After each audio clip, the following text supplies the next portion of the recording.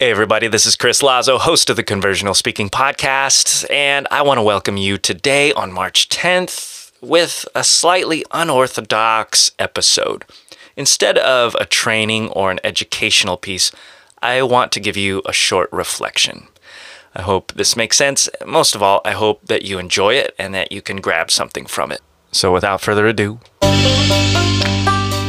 how do creative entrepreneurs make lifelong raving fans when they communicate? That's the question. This show has the answers. My name is Chris Lazo. Welcome to the Conversional Podcast.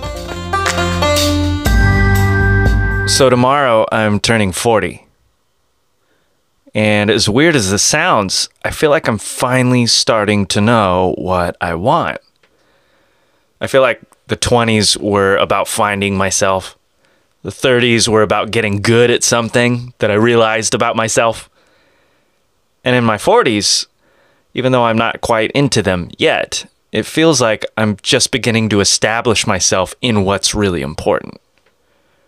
Friends, the legacy that I'm going to leave, the roots that I'm going to drill in, the impact that I might have, the relationships that I can nurture and cultivate. Now, it's not that these weren't important before, they just seem to have taken on an added clarity now. Which is really strange because I used to think that 40 was super old when I was 20. And now that I'm 40, I feel like I'm just starting, which is strangely refreshing. And I think it's joy. I think it might be joy. I love the line that Steph Curry stated after the All-Star game when he won the three-point contest and was the second scoring leader in the Team LeBron's win over Team Durant. He said, "I have a lot I want to accomplish, nothing else to prove." There's a subtle difference between the two. And I kind of resonate with that. Although maybe there still are things to prove. It's getting less and less. But there's vastly more that I want to accomplish. And I feel like that's what's different about my 40s than even 30s or 20s. Is it's less about what I want to do now and maybe a little bit more about what I want to leave behind or build or open up to others or experience with others. In a way, this is the best time I've ever lived in 4 decades. Not that I don't have any regrets, I do. But I'd rather move forward than dwell on the past like I used to. Now, I would never go back to my 20s, I'll tell you that right now. 30s were cool though. 30s were real cool. I like those. But I'm just happy in the present with what's ahead of me and what's right in front of me. And the strange thing is, it took me 40 years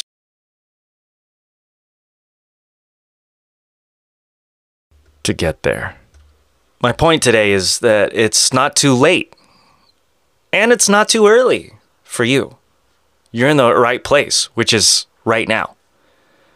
Now, this isn't a traditional speaking tip like you've probably gotten used to hearing from this podcast, so much as it is an encouragement and a reflection for wherever you are, to find your purpose and go at it, even if it takes you decades. And when you fall, get back up. Find some people in your life that'll have your back. And look for joy. Don't stumble along the way because you feel like it's taking too long. Nobody is grading you. Nobody is grading the amount of time you're taking except for yourself. And ultimately, joy is what matters. Are you happy doing what you do? Are you wanting to dive into the thing that you're doing? Does it bring you joy? Does it bring you fulfillment? When you do it, does it feel like it taps into your purpose and your God-given uniqueness? It might take you some time to figure that out, and that's okay. When you get there, I hope that this podcast serves you by helping you to put those things in your heart and on your mind into words that will captivate people's attention. Speaking of, I wouldn't let you go without a speaking and communication tip today, would I? And that's what I want to close with. And here's my communication tip. When you first meet someone this week, ask them questions about themselves. Don't try to sell yourself. Don't try to get them interested in you. Mine for common points of interest about them that you can dive more into. Because the more interested you are in them, the more interested they will be in you. And this is the foundation of a wonderful relationship. Human connection based on empathy, mutual understanding, and ultimately love. Hope this helps you today. This is Chris Lazo, the host of the Conversional Speaking Podcast, tuning out. I'll see you next time.